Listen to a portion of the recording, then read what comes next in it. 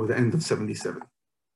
And I want to focus on a few points of the Sikha. I think that the lessons the Rebbe learns from Pirkei Avos are quite interesting. What's interesting, first of all, is that the Rebbe over here talks about the machlokes if we should learn Pirkei Avos and Tisha B'Av Shchalias B'Shabbos. It looks like the Mishnah Achrona, the final opinion the Rebbe shared, throughout the years there was various perspectives, is that we didn't say it, but nevertheless the Rebbe says, "V'bald as a chag lev'chol yom sheyavai." So we wait with an incredible tshuka that l'chol days will be able to say Pirkei Avos.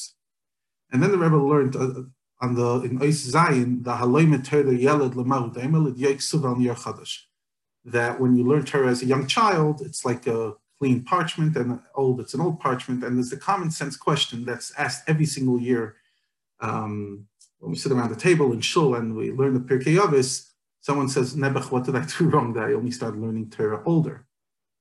And why the guilt trip? Why focusing on the guilt? And what does the Rebbe say? The beard in them is a loimet Torah yaled, that you're supposed to learn Torah with the kadnus, with the bittul of a yaled.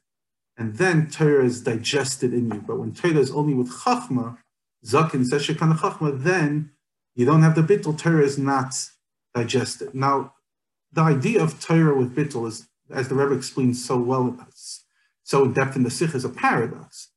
Because if you've ever been in a yeshiva, Torah is very much about me understanding what I'm saying. And Chaver will start getting passionate about the Rashba meant that, the Rashba didn't mean that, etc.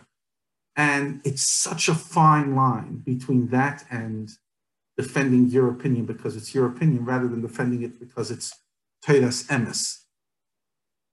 It's a very, very fine line. Because ultimately a person can scream and shout because they don't want to be wrong. But in Torah, how do you know that that's not acceptable? Because it's not about being right or being wrong. It's about getting to the maskana. It's getting about Divrei Elikim Chaim. It's like the Rebbe says over here. V'bald as afilu nachim psak halacha, even after the halacha, the second daya is an inyan of Torah. So then there's no nefoil, he's not falling, and it's no oivcha. And when you do feel oivcha, and you feel this didan natzach, you won over, then you didn't accomplish anything. Torah didn't work on you, and that's why you have to be shmuel lakatan. And I was thinking to myself, like, you can imagine the Rebbe in Yeshiva B'chlal. It's interesting that, as far as we know, the Rebbe didn't spend time, at least substantial time, in an official yeshiva. He learned with his father. Just like trying to imagine the Rebbe was the biggest gadol b'Yisrael and the biggest, screaming at somebody in yeshiva. It's just like, you can't think about it.